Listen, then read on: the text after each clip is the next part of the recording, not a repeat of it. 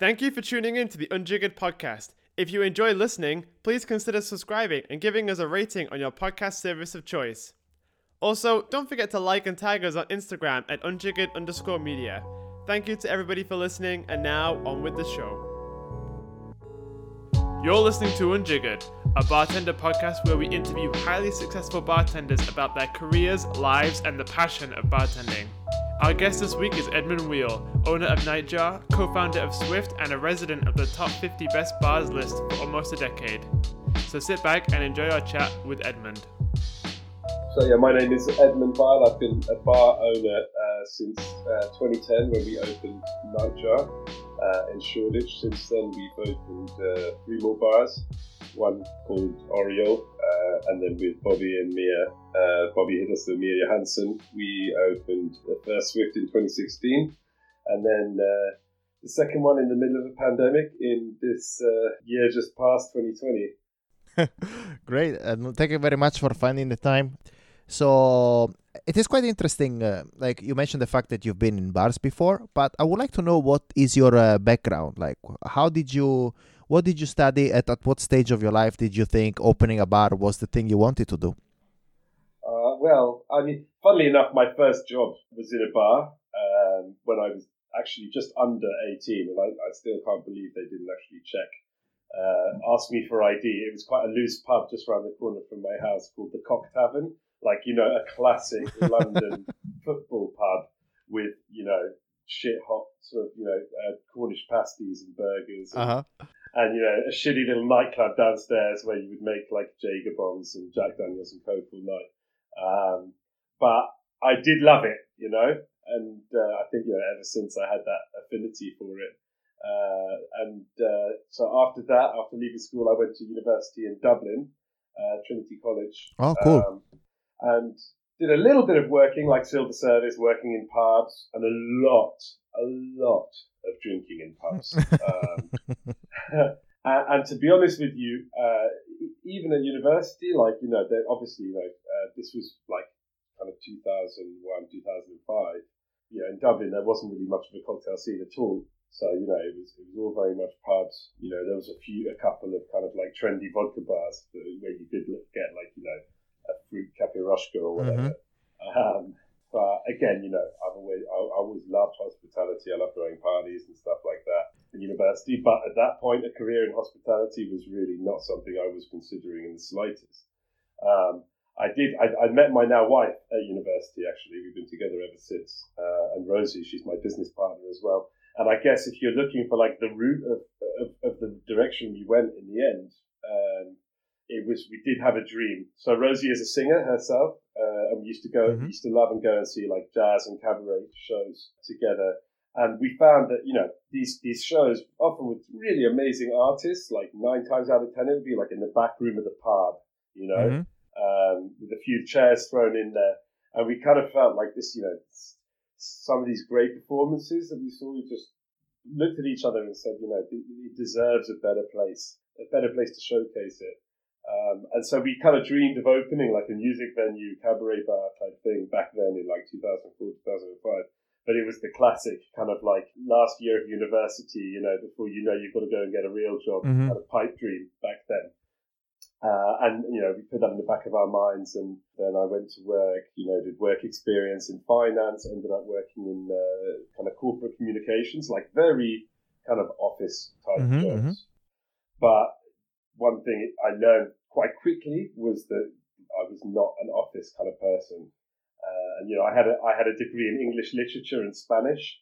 I didn't really have any proper preparation for the world of work. So, I would throw myself into this and throw myself into that. And then back in 2006, so after a couple of years out of uni, I actually went to become a teacher. Oh, really? In a program called Teach. Yeah, that was my first like career move, where it's like, okay, this is something I want to try because I think I'll be really good at that. So I did a program called Teach First, which meant that we didn't have to do a qualifying year of teaching, like a learning year. You would go straight into the classroom and learn on the job. But the only condition is that you had to go into like one of the worst, most challenging schools in the country. And I think the idea was to get like young, energetic people who might have gone into a corporate career to try something different.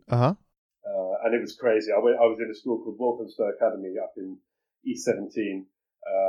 Very, very crazy kind of place, actually. Why was it crazy? Like, what made it crazy? Well, it was a place without real discipline. It was a melting pot in terms of ethnicities. Like 70% of the kids spoke English as a second or third or fourth language. Whoa. Yeah, and there was quite a strong gang presence in the area. It was a crazy place. Like there was a new head who was coming in and trying to put discipline in place, but it was the kind of place. I know anyone who's gone to school, a good school is a place where you're really scared shitless of a headmaster or headmistress. Uh-huh. And the kids just didn't care here. Like when it came to discipline, you were on your own. Like if you wanted to like get their parents in to talk to them or anything like that, there was very little backup. But I did have an amazing couple of years. Like worked harder than I've ever worked in my life, and that includes opening a bar. To actually survive and to get things right, you had to just be on the ball the whole time. Yeah, it was endlessly challenging, but like I think part of that really gave me an appetite for like hard work, and also I think it's the same quality I think of a lot of people who end up choosing hospitality for a career, which is that feeling of that I'm only at my best when I'm under severe pressure, and it's almost like I can't flick that switch unless the shit is hitting the fan. That's so funny. And yeah, I mean, I think a lot of people identify with that, because, working in a busy bar, or a busy restaurant, and in a successful place where the standards are really high, there is that constant energy where if one thing goes wrong, then things start to fall apart. And so everyone is committed to, being part of that manic energy. And I think, the school, unfortunately, there were some teams that worked really well, but it was more an individualistic thing as a teacher. Mm-hmm. And the workload was just insane. So I did that for 2 years, which was the commitment when you went into this program that you would do 2 years. Okay. So you finished you fulfilled the entirety of your... Yeah, exactly. And then, the way the program works, a lot of people then go on to work in corporate law firms or banks or and then about 50% of them stay in teaching. Okay. And I was already sure that I wasn't kind of keen for this corporate career. But also I wasn't sure about whether I wanted to be a teacher for the rest of my life as well. And obviously it was 2008 when I finished as a teacher full time. Ooh. Yeah, exactly. Not the best time, is it? To start to look for a corporate career. It wasn't the best time, no. But it was also that kind of atmosphere where it was kind of, hell, if we don't try this now, we're never going to try it as well. So I spoke to Rosie, my then girlfriend, now wife, and it's something that's been in the back of my mind the whole time. Obviously everyone dreams of owning a bar. Mm-hmm. And we said, look, why don't we dust off these plans?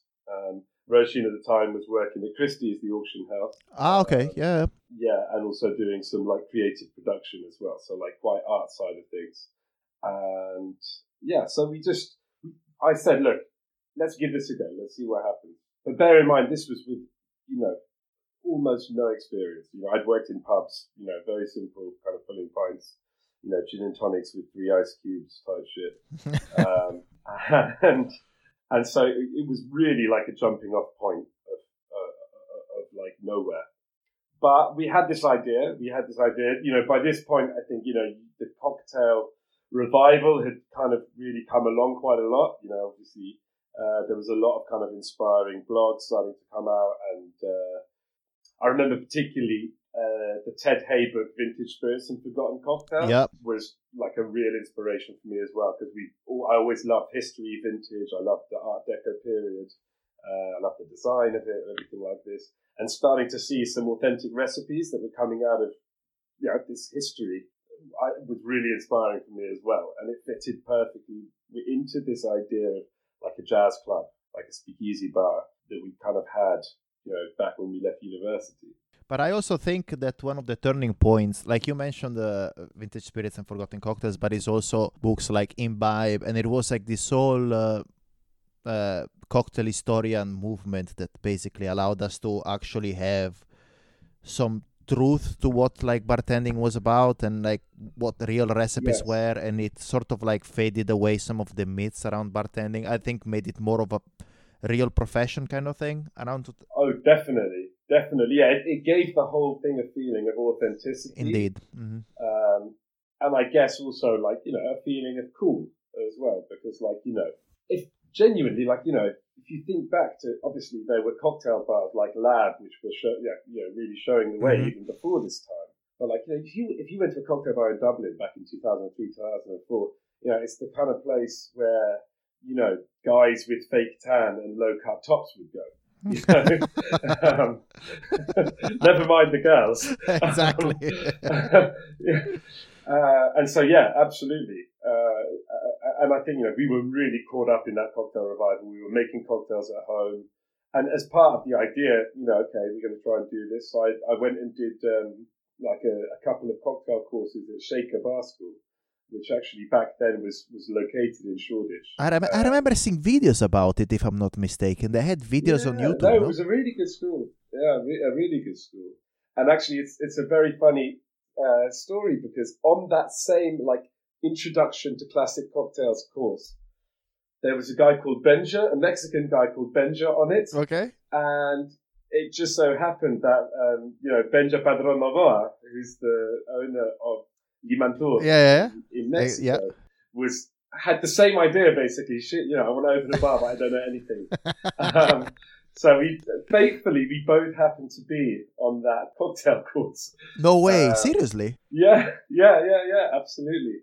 That was the course you needed to do if you wanted to be a bar operator. That's crazy. Yeah, exactly. Yeah, I mean, it's impossible to overstate like quite how much of a rookie I was when going into opening a bar. Like, it was, okay, I'm going to learn about cocktails, then, I need to get a job making cocktails, so I went to work in Shoreditch House just shortly after it had opened. But, I had this kind of year period of limbo where I left teaching, I didn't have a full-time job, I was working part-time in Shoreditch House, and then I was doing cover shifts, cover teaching, because it paid much better than bartending. Where, you'd be part of an agency and they'd throw you, do you want to go to Croydon to fill in this day? Okay. And there was quite a few days where I would like finish a function at 4 a.m. At Shoreditch House, and then like have to kind of dust myself off, have a couple hours sleep, get a shower, and then hangover teacher. Going to be that sounds awful. Yeah, to be the cover teacher. And, the cover teacher. Yeah. Everyone knows what happens to the cover teacher. But again, it prepares you, doesn't Indeed. it, for the grind of opening a bar. And then in 2009, like about a year later, we found this little site in Shoreditch that would become Nightjar. It was a crazy place. It had been shut down by the police because they were like selling drugs in there. It's called Victoria Russian Nightclub. What? Sorry? So the previous venue before Nightjar was Victoria Russian Nightclub. My God, that's an awesome name, though. And I'm not joking. It looked like a survival horror video game. It was absolutely horrible. And it had been closed for, I don't know, a couple of months because the police had raided it and the guys had melted away. So the landlords of the building were really quite desperate to find a tenant. And, oh my God, it smelled so bad. I remember the first, 5 days in there, I was, hacking rotting plaster out of the boots. There was, massive spiders behind. You wouldn't believe. But, again, the funny thing is that being in that period where the world's finances were really in quite a bad state, and there wasn't a huge amount of investment going into hospitality. In some ways, obviously, that's really, really bad. But at the other side of it, it means you get opportunities that you would never get when things are booming in terms of property. And you look, I think 2009, Luculay opened, and again, they got that site on Rivington Street, which would have not been available to an independent opening their first bar. And then we found Nightjar, and then I think just a few months later, Happiness Forgets was open again, Hoxton Square, really prime locations. And for the first 5 years, I was paying £24,000 rent at Nightjar, which allowed us to make a lot of mistakes, which we duly did, of course. Sorry to ask, but how did you go about looking for a venue? Did you know what you had in mind, or was that something? Because finding a venue in London is notoriously difficult. Yeah. Again, definitely not as difficult. I mean, look, it's about to get a lot easier for obvious reasons. I would say, and any independent who's got a little bit of finance, like I had, my grandfather had left me some money, like not a lot, but enough to like get started. So if someone's lucky enough to have a little bit of capital now, they're going to get some great deals. Obviously it's sad because it's someone else's dreams who've fallen into dust, but I mean it's tough. And yes, we spent a long time. And bear in mind, I left my job in the summer of 2008 with the dream of opening a bar, and we opened Nightjar in November 2010. So it took a long time, for sure. We did have a kind of clear idea of what we wanted to do. We wanted a place that had live music, obviously. We wanted a kind of speakeasy place. In fact, we opened the company Speakeasy Entertainment in 2008, and we did a few gigs and a few little bits and pieces of events here and there. And I guess the speakeasy thing makes things easier because it means you can go for basement venues and, you can pay much less rent and stuff like that. But still, it took a long, long time. And like we went through a lot of places that weren't right for whatever reason before finding that. But I think, I kind of believe when you're opening a bar, like fate has a lot to play. And like, this horrible basement, in a place that at the time, probably, in 2010, like it was round the corner from Shoreditch, but it was very much off pitch. It wasn't like a super prime location. But when we got down there, it was like it felt right, because actually there was quite a lot more like internal walls down there. When we first went down there, we knocked out a few walls and put some box frames in to support it, and spent quite a lot of money doing that because we wanted people to be able to see the music. But it was a place with nooks and crannies, Yeah. And I think for that kind of speakeasy, dark, glowing atmosphere, that works really well. And so, I mean, it's a weird shape, Nightjar, and like, in hindsight, there's things I'd have done differently. I'd have put a lot more back of house in, for example. I heard something about the fact that about the cost of ice, of how much ice you guys have to buy because you don't have an ice machine. It took us 2 years to work out that we needed a 130 kilo ice machine. But like, still we spend, all of our bars spend silly money on ice because of, everybody's obsession with block ice. A noble obsession, I might add. And we're actually looking at trying to get a Klein Bell into Swift Shoreditch for that exact reason. But like, again, I'm going to go back to the idea that I was utterly clueless when we opened Nightjar in so many ways. The closest I've been to like managing a venue was like running a few functions in what was then the bowling alley at Shoreditch House. I knew what I wanted to do. I wanted to show people a good time. And, that's still our company motto. We're here to show people a good time. But, in many respects, I didn't have the first idea of what to do. And like, I think a lot of Nightjar's success has got to do with blind luck. I mean, and I think the same is true for most entrepreneurs and most successful, enterprises. Timing and combinations of people and stuff like that. But don't you think that the fact that perhaps you weren't as like a very well-established bartender or operator in London sort of gave you a new, fresh approach that allowed you to stand out? Because, for instance, I think the fact that, you sort of developed this love of for music, for live music in venues in Dublin, and then you sort of brought that concept in London, which somehow I think it wasn't that well developed, because where else would you find live music if it wasn't for a 5-star hotel or some like absolutely dedicated jazz bar, right? Exactly, and I think that's one thing we put our finger on the pulse of, and it was something that, for me, there's this immense romance of these old movies, or like, Bugsy Malone, or, The Untouchables, like this idea of, a camera panning down some stairs and maybe through a kitchen and then into this other world of music and champagne and martinis and cocktails. And I knew that that's what we wanted to capture. And the thing about music back then was that a lot of people didn't even have a record player. Like, live music was there to be part of the bar, to be part of the atmosphere. And then, as music has gone on and recorded music has become so much more prevalent, like, live music, especially jazz, a lot had this kind of reverence around it, where it's like, if you cough, someone will go shush. Or even if you go to Ronnie Scott's, which is an amazing venue, and they actually do quite good drinks as well. But in the main Ronnie Scott's, like, you can't even get up and dance. you'll have security coming over to you to sit down. You could hear a pin drop when the show is on, and those guys are great musicians and they deserve that. But what we wanted to do, we wanted great live music to be a part of the Great Night Out.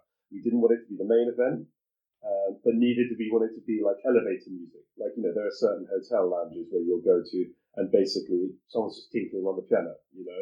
We wanted it to be part of the atmosphere, and I think that we did manage to hit the nail on the head with a few trial and errors, I have to say. And then I think obviously how did we get lucky? Well, we met a designer who's now a world famous designer, a guy called Lee Brum, furniture, lighting, stuff like that. At that time, he was shortly out of art college, and he would do you a bar design for £5,000. Whoa! Bear in mind, that I bet that has changed a lot. yeah, no shit. Well, he quoted for Oriole, and it was 50 grand. He's like, "I'll do you a favour, 50 grand." So fair play to him. But bear in mind, this wasn't like a proper design with like elevations and construction drawings and stuff like that. It was like a ring binder. Okay. Like this is how the wall should look, And so we had a lot of work to do to get from that design to like a final fit out, and I think we bankrupted our builder as well in the process. Really? To be honest, this is an awful thing to say, but I almost think if you don't bankrupt your builder, you're doing the wrong thing. Good to know.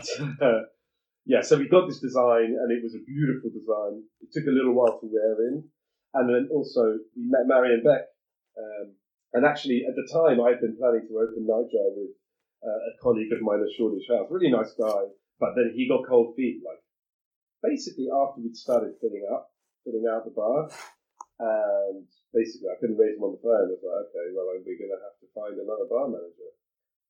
So we actually went by Adam Priest, the guy who owned Shaker, and Marion had also been through that bar school when he arrived in London. And Adam said, okay, well, we were I asked Adam to help with a few bits and pieces, of teaching us how to open a bar, introducing us to brands, stuff like that.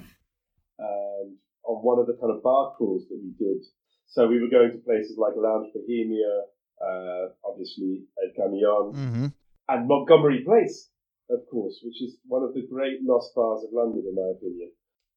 And at the time, Marion had left Montgomery Place shortly before, and we were drinking there, and he just happened to be there at the bar having a drink. And Adam, who'd taken him on the Shaker course, was like, "Hey, Marion, come on over. How's it going?" So we just got talking, and it just happened. Marion was in a place where he was looking for a new project. And one thing led to another, and then, all of a sudden, this kind of bar idea that we had Marion Beck as bar manager. And I think, obviously, what happened with Nightjar, Marion and what he was doing at the time has to take a lot of credit.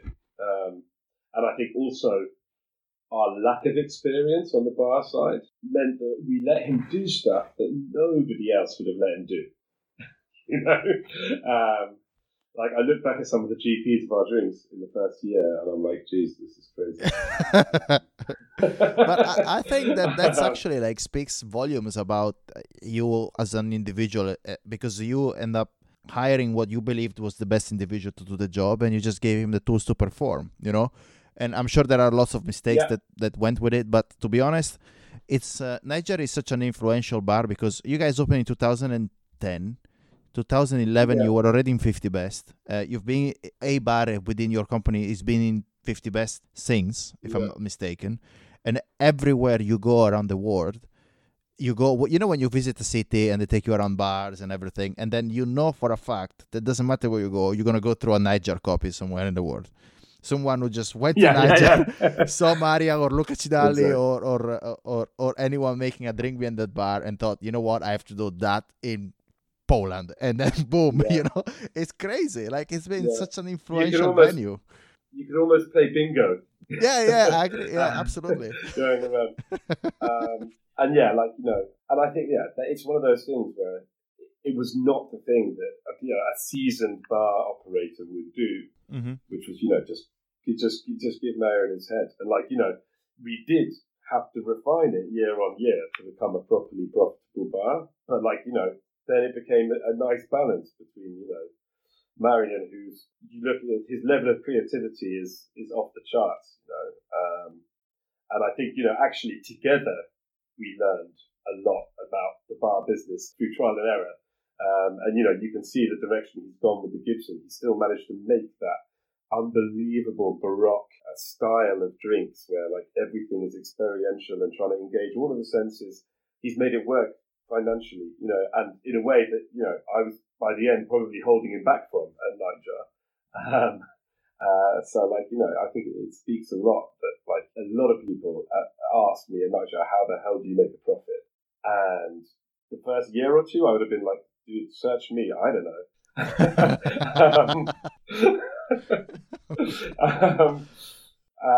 Part of it, I think, the first 2 years was the fact that like Rosie and I were both working 100-hour weeks and not taking a salary. That for sure helps.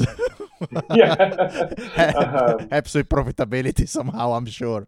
Yeah, exactly, and also the rent. We were paying less than £2,000 a month in rent. Well, no, just over £2,000 a month in rent. And whenever you go from a jumping off point like that with rent, it's always going to hold it down to a reasonable level. So even though we're paying another 50-60% on top of that now, if you started at 40k, then you'd be up to 60 or 70k by now. So that was really, really helpful. So a couple of questions to wrap up on Nightjar. First of all, I would like to talk to you about perhaps some of the mistakes that you guys have done in the past. One specifically, which I remember quite vividly, it's the whale skin episode. Do you want to talk about that?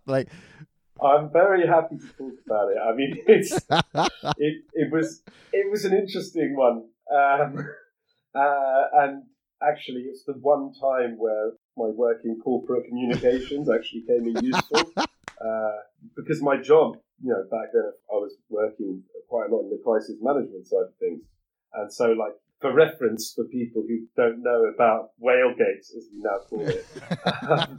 So we had a cocktail. Interestingly enough, this was a cocktail. So Marion obviously lost Japan in the East, and he'd been off in Japan, and he was at the big fish market trying to buy things that he thought were interesting. And he had a sort of like a conversation in kind of like badly translated English and Japanese, and he bought these kind of sheets of sort of leathery it was almost like leathery parchment paper. And as far as he understood it, this was the skin of a whale that he bought. And he tried infusing it in different things. And I think it was actually initially for a Drambuie competition or a Drambuie concept thing that he infused this stuff into whiskey and into Drambuie. And like he thought, wow, this is actually really interesting. The flavour was very, very deep. It was like filled your mouth and trigeminal. And look, it was pretty fishy, I'm not going to lie. But it also had, kind of notes that made you really kind of like evoke like the ocean, like the deep sea. Mm-hmm.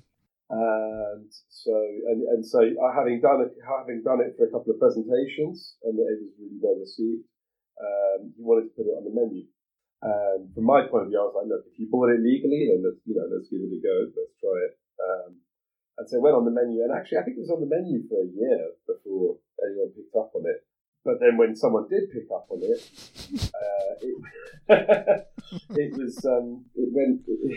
things got a little bit out of control. So I think, quite rightly, people feel very strongly about endangered wildlife. And funnily enough, I took the time to properly educate myself and my staff on this after the incident happened. But one day during a prep session, there was a ring on the bell, and about 6 different police officers were outside, and they were like, "Hello, we're from the Wildlife Crime Unit." Wildlife Crime Unit. You must have been so confused. I was very confused, and it was a bit of a shock, I won't lie. Marion wasn't there at the time.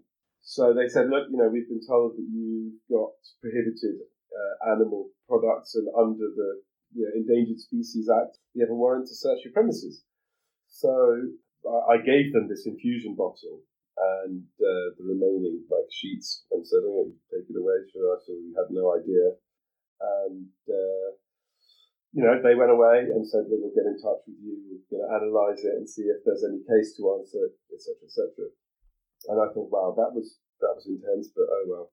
Anyway, it turns out that someone's leaked it to the press as well. And so then there was like the Sunday Times wildlife editor asking for comment that night. And it's the first time you kind of feel like little beads of panic breaking out on your forehead. And it became a story, and it got run by quite a few national news outlets. And here we were being like, shit, we didn't realize we didn't do anything illegal. But at the same time, you so many times you look at what you've done, you're like, you know what, that was so stupid in hindsight. Like, why would you even risk something like that? And also, like, I actually do feel quite strongly about endangered species and, not fishing whales and stuff like that. It was a big mistake. Luckily, I mean, this is the one thing that you learn in a corporate crisis. If you've done something wrong, you've got to get ahead of it. You've got to hold your hand up and you've got to say, mea culpa, we got it wrong. So we immediately sent a statement out, not just to the press, but to all of our newsletter, basically saying, and I think on social media, which wasn't such a big thing back then, but basically saying, like, we made a big mistake, we're really sorry. We worked out actually all of the money we had made selling that cocktail and delivered it to whale and dolphin conservation. Oh, that's cool. So we made a donation of about £6,000 or £7,000. But we just put it out there, and we did get quite a few people emailing us and saying, "Sorry, we're not going to drink in your bar. We disgusted by what you did." Fair enough. But for every one of those, there were 10 people saying, "Look, everyone makes mistakes. We love what you do. Carry on doing what you're doing." And so it's one of those things where it's a combination. I think the age of the social media pile-on wasn't quite there yet. So it was like, there wasn't that same kind of thing. We did actually get a few people calling us out on Facebook. And the hilarious thing is that this one guy is like, "You're such stupid bastards, you're so bad for the environment." Someone in the industry, who should remain nameless, I remember like 4 or 5 years later, they were in Oslo eating whale in a restaurant and posting it on social media. And it took every fibre of strength in my body not to call them out myself. Well done. Not worth it. But then, obviously, from then on, we had put a very strict policy in place on animal welfare, and actually, ended up saying, no, we're not going to use Kopi Luwak coffee, for example, because there's no way to be sure that those animals haven't been quite badly abused in producing the civet coffee. So, however good it tastes, you're not going to use something like that. So it was it was quite an episode, but I think we also responded to it in the right way. I agree. Final question about Niger. I don't know how you felt about it from the inside, but from the outside, there were elements of it that certain parts of the industry felt they were quite controversial. I think it's natural for bars that are quite groundbreaking to sort of generate this sort of controversy. Did you feel any of that pressure from inside, or did you feel that you had to change what you were doing because of it? I mean, the funny thing is that I think certainly initially I was kind of blissfully unaware of it. I was just there running a bar. Bear in mind that I got to know the industry very, very well in the last 10 years. But, I didn't have that kind of knowledge and understanding of the industry and how it works and the good and the bad of it.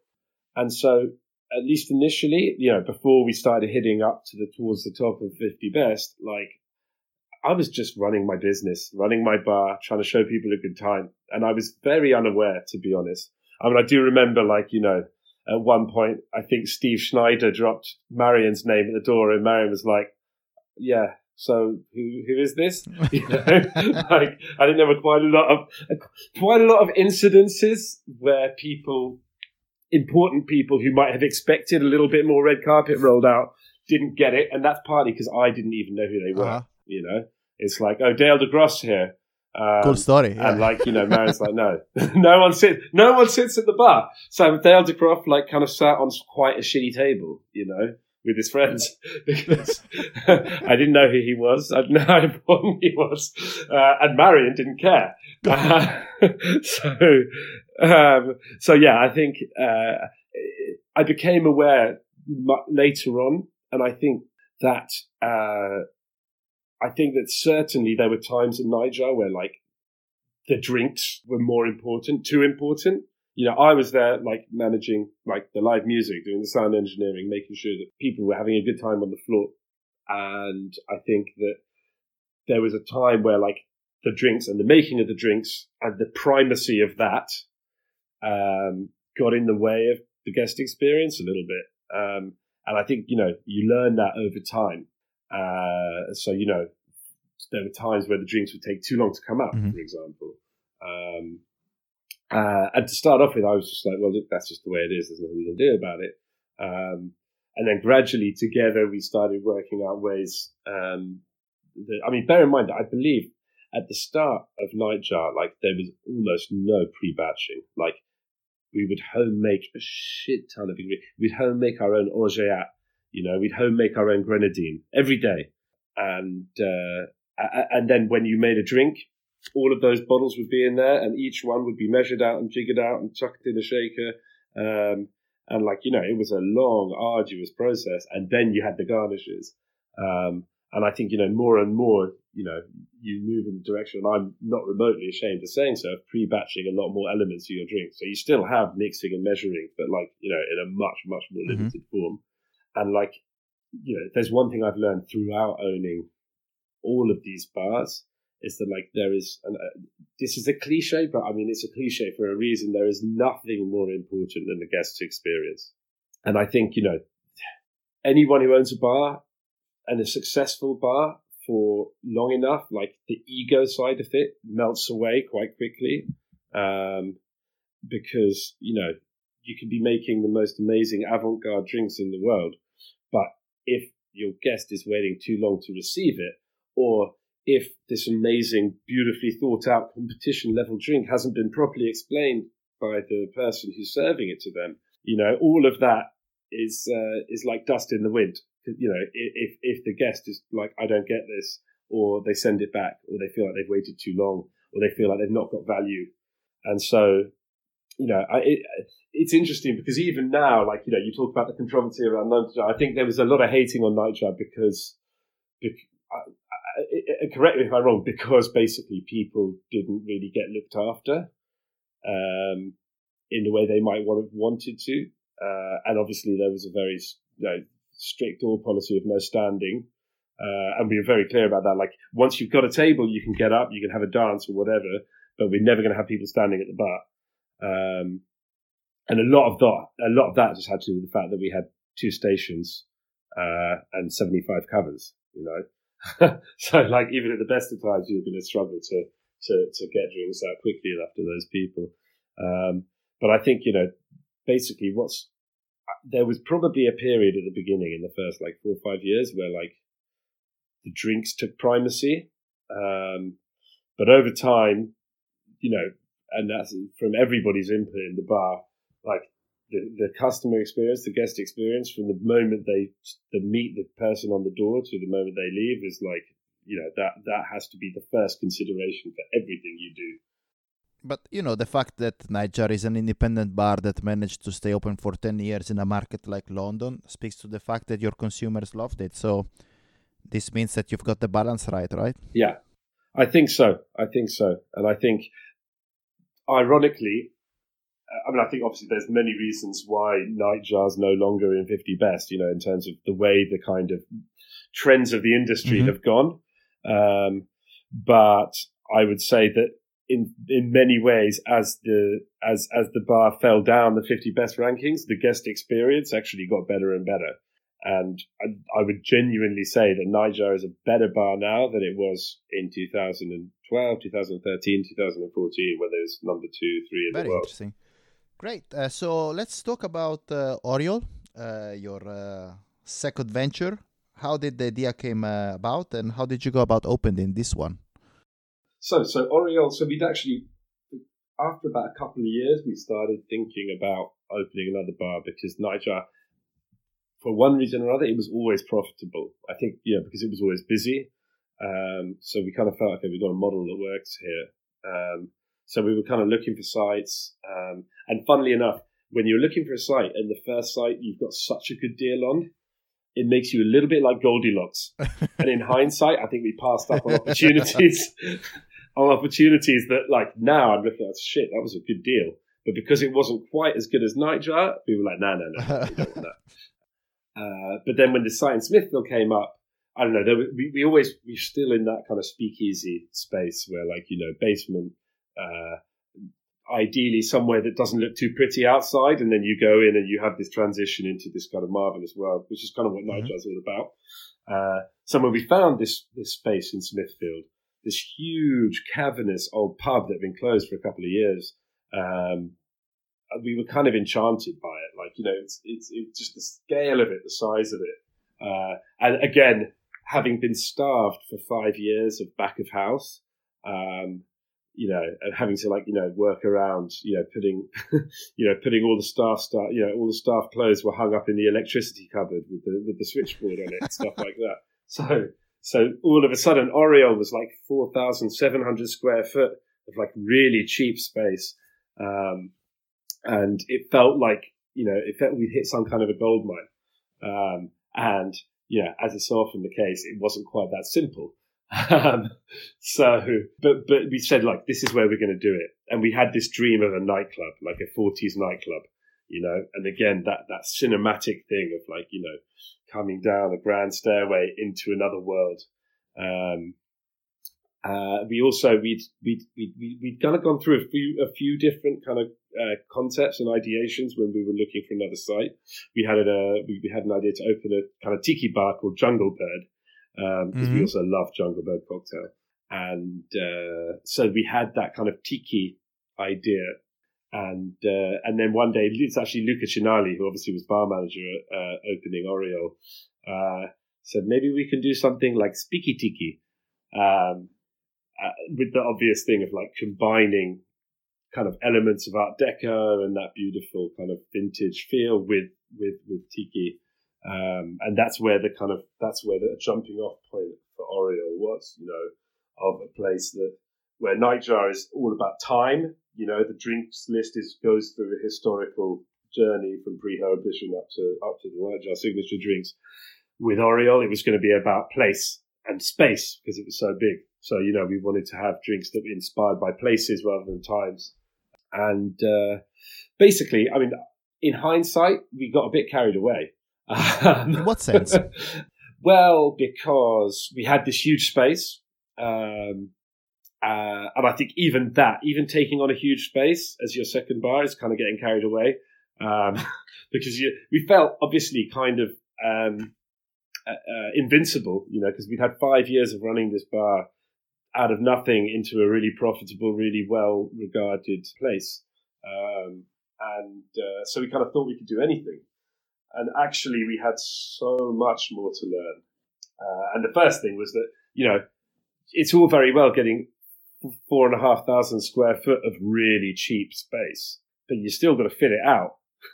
And, like, you know, we'd actually built up quite a lot of capital from running Nightjar that we had in the bank to open another bar, but we ended up having to remortgage our house to open Oriole, because it just got so expensive. It's just, I mean, there was nothing down there that we could use. In fact, it cost us nearly £200,000 just to get it stripped out to, like... So you could actually use the space. Yeah, exactly. Lots of stuff that we didn't have. And, yeah, it's the only job that I've ever had, like a project manager, a quantity surveyor, an M&E consultant. You know, it turned into just a behemoth. You know, we had to put everything in.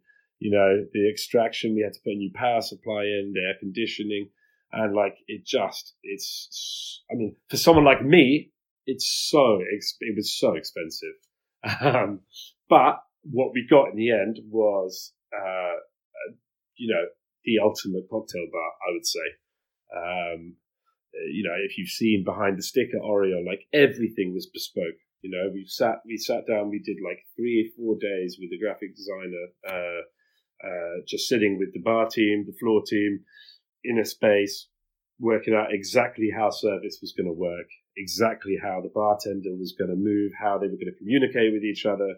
And look, you know, I'm delighted we did it in hindsight, because, you know, it is such a beautifully functional space for hospitality. But if I was going to do it again, I would probably try and spend half the money. Yeah. Sounds great. But again, that's like, you know, that's a learning experience of, like, you know, you get carried away and you kind of like, believe your own hype and you're like, it's fine, we'll make the money back super fast, there's no problem. And of course, it never quite works out that way. And like, it took us, I would say, nearly 4 years to make just the money from the fit out back of operating Oriole. Did it meet your expectations though? The space and the revenue and the engagement with your guests? Yes, I mean, I think Oriole it's a fantastic bar, and I think it's a kind of wish fulfillment kind of place. In many ways, I think people go there for that. It's like a real destination venue, and it has always been profitable. But what I would say in terms of the mistake is that we probably took on 30% too much floor space. Because especially if you're doing a bar which is really off pitch, there's no footfall in the poultry market in Smithfield. Everybody who comes to Oriole is going because they're going to Oriole, Whereas with Nightjar, people would walk past all the time. They'd hear the music coming out. They'd go, oh, what's that? They'll double take, go in and check it out. So I would say, our capacity at Oriole is 130. And in hindsight, I'd have done it 100 because, every single cover you've got comes with its own overheads in terms of staffing and stuff like that. And again, now that we have no one coming through the door, the costs are much higher than they are somewhere like Nightjar. Actually, I'm quite impressed because, it has been profitable, it has worked out. But I would also call it, in hindsight, like in terms of like looking back at everything you did right and wrong, like it was a folly, you know. And I mean that not as in it was really foolish, but like in the 18th century sense of like, we're just going to do everything, to the max. And I think that's fine, but maybe do that as your 10th bar, not your second bar. Good advice. Would you like to talk to us about some of the artwork that you have around the room? Because it's a stunning room. Yeah, for sure. I mean, that again was, the kind of inspiration of the concept. Again, it's about place, it's about travel, it's about being inspired by places, by objects. And like, we felt like we almost had a character who owned Oriole, like that inspired it. It was like, a guy who traveled his whole life, spent time in all different places and built this collection of beautiful objects from around the world. And, fitting out a place like Oriole is incredibly fun, except for the spending money part. But by far the most fun was sourcing those pieces and buying them. We would go on auction rooms the whole time, finding little bits and pieces. If our friend was away in, Indonesia or like, here, there, we'd be like, can you find something for us? Send us a photo. So like, it was like building a collection over the course of the kind of like 6 months we were building the place. And again, it's one of those things where Rosie, as well as being a great musician, she has got a fantastic eye. And like in terms of design, she's always kind of written the briefs and stuff like that. And I think, Oriole is probably the place more than ever where you see Rosie's eye everywhere. And actually it's been fun continuing to kind of collect more things and rotate pieces in and out. I now have a sort of mild obsession with Polynesian throwing clubs. That's a weird one. Which, well, the funny thing is I bought a couple of them to put in a display cabinet, and then after we bought them, for some reason, the market for Polynesian, artifacts like real Polynesian stuff kind of exploded, and all of a sudden these things became quite valuable. And I'm like, shit, maybe I should just become a Polynesian, weapon collector. To make my fortune that way. I bet when you were in Dublin at university, you didn't think about that as a possible career development. No, but I've always loved beautiful things. I have always loved beautiful things and like, collecting them. So like, that was another kind of bit of wish fulfillment. And it's nice. It's nice to feel like it's almost a museum in there. And like you say, I think, there's few other places in the world where you get that sense of transition between what is actually quite an ugly building, the poultry market. The Victorian Smithfield buildings are quite nice. The poultry market is not very well maintained. And that sense of transition between there into this space. And, even after 5 years walking down those stairs, I always kind of like, I always feel a little bit of my breath taken away. And I think when it comes to bars, like, people is the most important thing but I think a beautiful setting. It comes. Yeah, no, second. it always helps to create this atmosphere, right? So, Yeah. we talked about Oriole. Now, Swift. So when you decided to open Swift, you were taking over probably an institution of bartending in London, which was Lab. Was probably one of those bars that we all kind of really loved in the industry, but we could see that it was on a downwards trajectory, and it's been so for a while. And then we heard that the venue was closing down, and then I can tell you for a fact that as an industry individual, hearing the fact that you guys were taking it over sort of like gave me a breath of fresh air, because I thought, you know what, this is going to be, it could have been a KFC for all that matters, because you never know who takes over these venues in central London. But then knowing that you guys were going to take it over sort of made me feel that you're going to respect the heritage of that venue. So would you like to talk to us about how did you come across this opportunity and how did you guys go about it? Sure, absolutely. Well, it's interesting actually, because, as I said, we'd been waiting to open another bar for a while for the right thing to come along when Oriole was done. And we actually had another concept as well that we thought about putting in other places we'd looked at, which was inspired, funnily enough, by Boadas in Barcelona, awesome. Which again I think is there's something about it that is quite magic. I think obviously when bars have been around that long, they take on a patina, they take on almost like a soul of their own. But this idea that you go in, you stand up and you drink a perfect classic or two or three, and then you go. And we didn't feel like there was anything like that in the UK.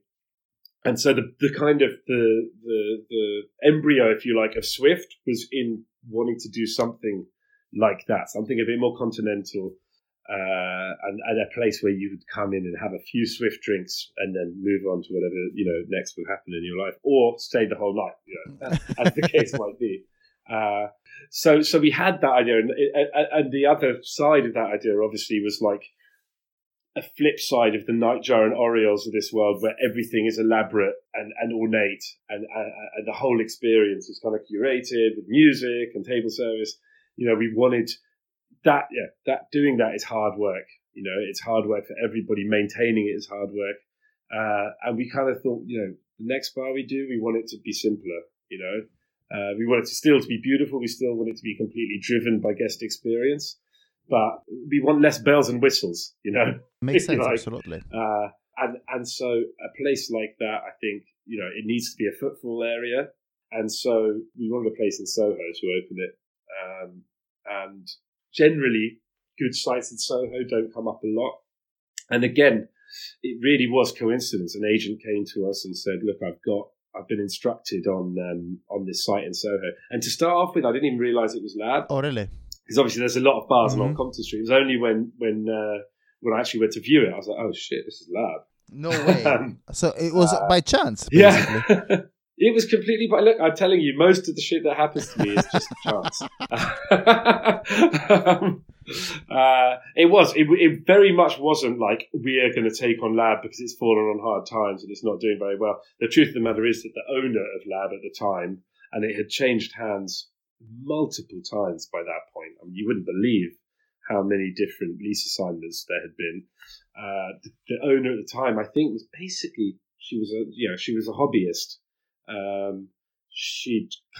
husband had bought her the bar because he thought it would keep her occupied almost. I wish I had such a husband. Yeah, tell me about it. I can tell you, you'd have done a hell of a sight better of keeping Lab alive than her. And I think Lab was always an amazing place, but I think by the end it was kind of playing its greatest hits on repeat. No, 100%. Yeah, I could tell it needed some love for sure. But at the same time, we knew that it came with a huge amount of baggage, and we felt very, very clear of how much respect the site needed, and so it was a big challenge in that respect. And actually, I think it was probably 2 or 3 years earlier. There was an opportunity to buy Trailer Happiness. Oh. And I'm actually very glad we didn't do that afterwards. I think this was at the point just before Rich Hunt bought it alongside, who else was it? I can't remember. But yeah, I'm very glad that didn't happen for obvious reasons. Yeah, I mean, the other thing with Swift that we knew, because by this point we had 2 kids, was that we couldn't do it on our own. You know, we did Oriel. I mean, obviously we did Oriel and Nightjar with the help of fantastic people who actually, you know, a lot of the key people did get small shareholdings to you know, to make them feel really part of the project. But this time we knew we needed partners. You know, we needed really consummate operators. Partners, yeah. Exactly. We needed actual partners. We needed, you know, operating partners. And again, you know, well, this time actually I can take credit to say this wasn't by chance. We actually drew up a short list of people that we thought would make a good partner. And Bobby and me were pretty much top of the list. Even though we didn't know them that well, but I knew both of them individually and what they'd done in different bars. And I loved the fact that they were a husband and wife team that were looking to do something together. Obviously, they'd opened High Water, and then, you know, things hadn't worked out there, and they were looking to do something as a husband and wife. And having worked at that point for 6 years as a husband and wife with Rosie, and having had it work really, really well, we kind of liked the idea. I mean, like, you know, I'm well aware that you know, it's not always how it works, you know, that husbands and wives work well together. But, you know, I always think, you know, when you're teaming up with people, 2 is always better than 1, and people are much less likely to fall out permanently if they're married. Good point, absolutely. But you know, more to the point, they're both consummate operators, like, you know, the best in the business from my point of view. And so we're very, very lucky that, again, when we approached them, they were at a stage where they were thinking, okay, what are we going to do now? What's our next move? And it's funny, they say we took him to Ozone to have some lunch, and like, we didn't tell him what it was about at all, and they said, like, oh my god, have we said something wrong on social media? Seriously? Like, they generally worried we were going to, like, you know, give them shit or something. They didn't know us by that point.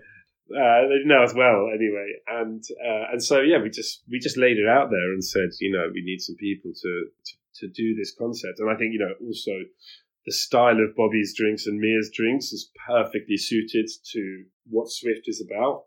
And obviously, you know, since they opened it, they've shaped the bar in its entirety. And, you know, again, I feel immensely grateful to have worked with those 2 guys and the teams that they've put together over the years. I mean, Swift is just over 4 years old now. It's kind of crazy. It's already 4 years old. Whoa. Yeah, I know.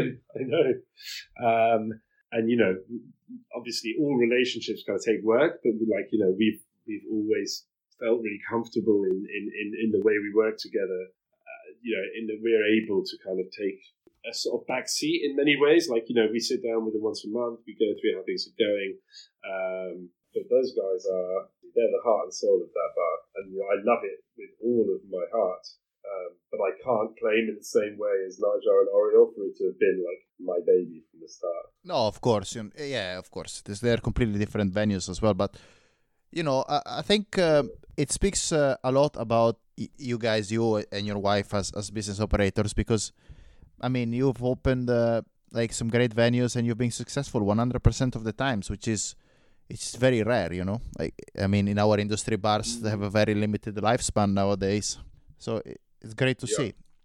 Speaking of which, you opened in 2008 and 9. You mentioned there are some similarities in between that period of time and now.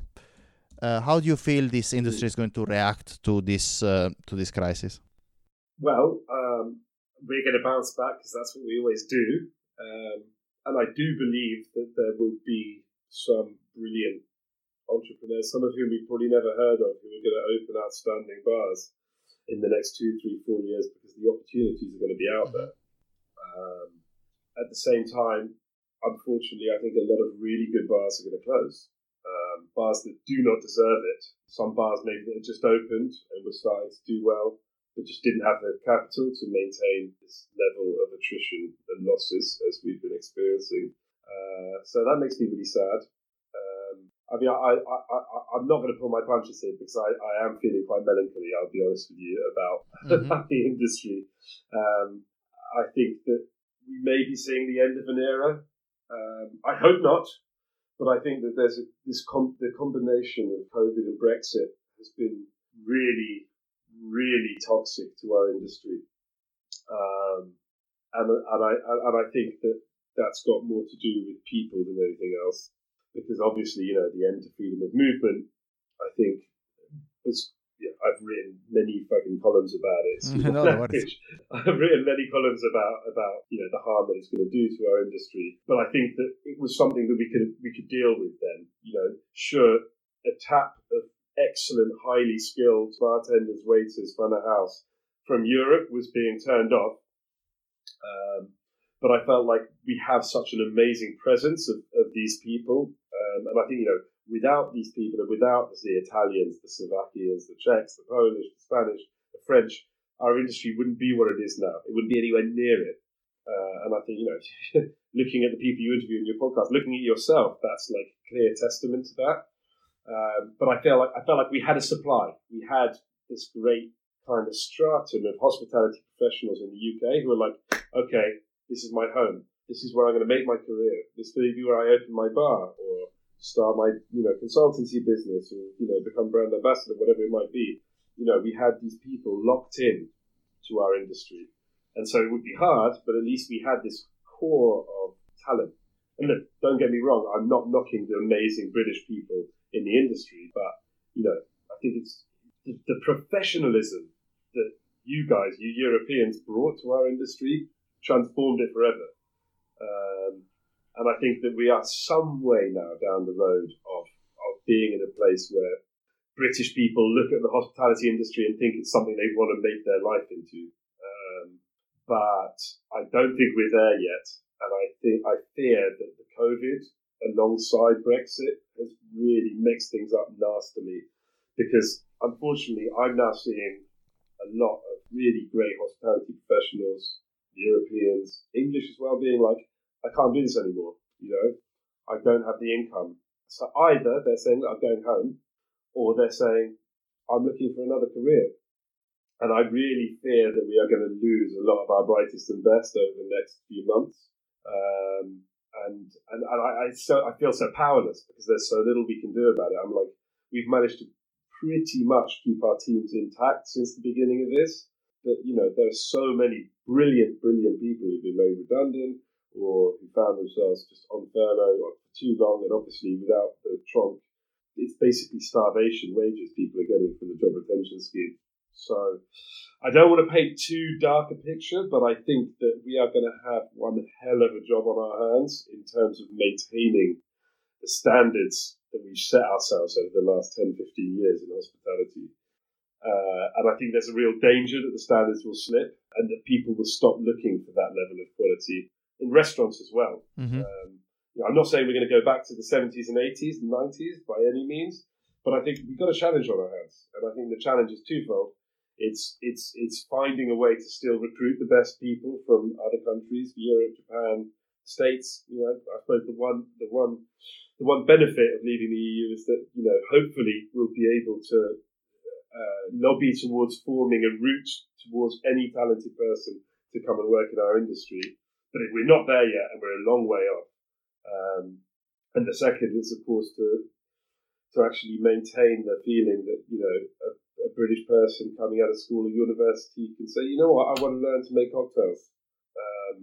And there's still not enough people, Most people who get into hospitality, you ask most British people, even the people at the very, very top, and I can guarantee you that 50, 60% of those will have said, oh yeah, I was bartending at university or whatever, and I just ended up doing a little bit more and I had a lot of fun, and then I got, you know what I mean? Yeah, no, I kind can of like see that. falling. Whereas, you listen to Giuseppe's podcast that you did with him the other day, and this is a guy who went to hospitality school, who knew what he wanted. And I look at people like Luca Cinali, Gabriele, these people who went to hospitality school who knew that this is their career. And I think we're going to have a shortage of those people. And so, it's down to us in the hospitality industry to find a way to keep those people we've got, to hold them close, to look after them. I'll be honest. I was really shocked, and I was kind of disgusted by the kind of mass redundancies that some of the big hotel groups were doing. I just thought, guys, fine, you might be able to recruit a whole lot of good people, but you're spitting out the brightest and the best. Yeah, I guess we'll see the repercussions of this within the next few years. Well, yeah, and I think people need to feel valued. This is something I feel a lot of anger about. The way that hospitality has been treated and scapegoated by the government. Obviously, I'm in no way am I a lockdown skeptic. In no way am I, COVID skeptic. We've had it tear to our own family. Mm-hmm. Sorry to hear the that. way in which all of the pain was laid at our door, and I don't think that people feel valued very much in hospitality at the moment. Yeah, hopefully this will give us the energy to change this in the future. I think it's it's good because I think for the first time we actually started to talk about this, because it was something that was sort of like a subject that we always pushed aside because we're such a busy industry that I think sometimes we fail at looking at the bigger picture. So perhaps this is a good opportunity for us to start to look at that. Yeah, I think so. So to close on a positive note, the last two questions for you. The first one, why did you choose names of birds for all your bars? Well, okay, so we chose bird names for a variety of reasons. The first thing is that my grandmother was a really keen, ornithologist, if you want to call her. Yeah, she was a lover of birds. She lived in the countryside, and whenever we'd go to visit her, we'd go on walks, and she would teach us to identify birds and bird song and stuff like that. And so, that's always been at the core of me, just an interest in birds and love of birds. And then when it came about to opening, we wanted something that referenced the song and the music as well as the drinks, of course. And initially, we actually thought of the Nightingale, because obviously the Nightingale has got a beautiful song. But there's probably 500 pubs called the Nightingale across the British Isles, and we wanted something a bit more niche, I guess. So, yeah, that's what we set on the nightjar, because obviously it's got the kind of jar in it as well. Come and have a jar with me. So it kind of felt a bit more drinks related. And then having opened one with a bird name, we thought, we want there to be a kind of theme running through everything that we do. A, we both love birds, and B, it's a way of representing, the fact that we're a group, but also that each bar has got its own very clear and separate identity. So I guess, it's like we're all part of a family, but we're different breeds. I guess, yeah, you just killed two birds with one stone, right? Yeah, there you go. Birds of a feather fly together. Yeah. Very last question for you. If you could choose your very last drink, what would that be? I think it would probably be a sweet Manhattan with something like Eagle Rare Single Barrel, with a really smooth, gorgeous bourbon. It's the go-to drink for me, a Manhattan. So, yeah, definitely my last drink. Fabulous. My first drink is always a Gibson. Oh, great. So, cool. So I think you'll have a Gibson first, and then you just close with a Manhattan, and that's it. Exactly. If I'm allowed to, then that's a no-brainer. Fabulous. Edmund, was amazing to talk to you. Thank you so much. Thank you, Michele. It was a pleasure. And all the very best. We hope you enjoyed our interview with Edmund. We are unjiggered_media on Instagram, and you can follow our personal accounts at mmariotti89 for Michele, Alex J. Murphy for myself, and Adrian Bessa for Adrian. Thank you for listening.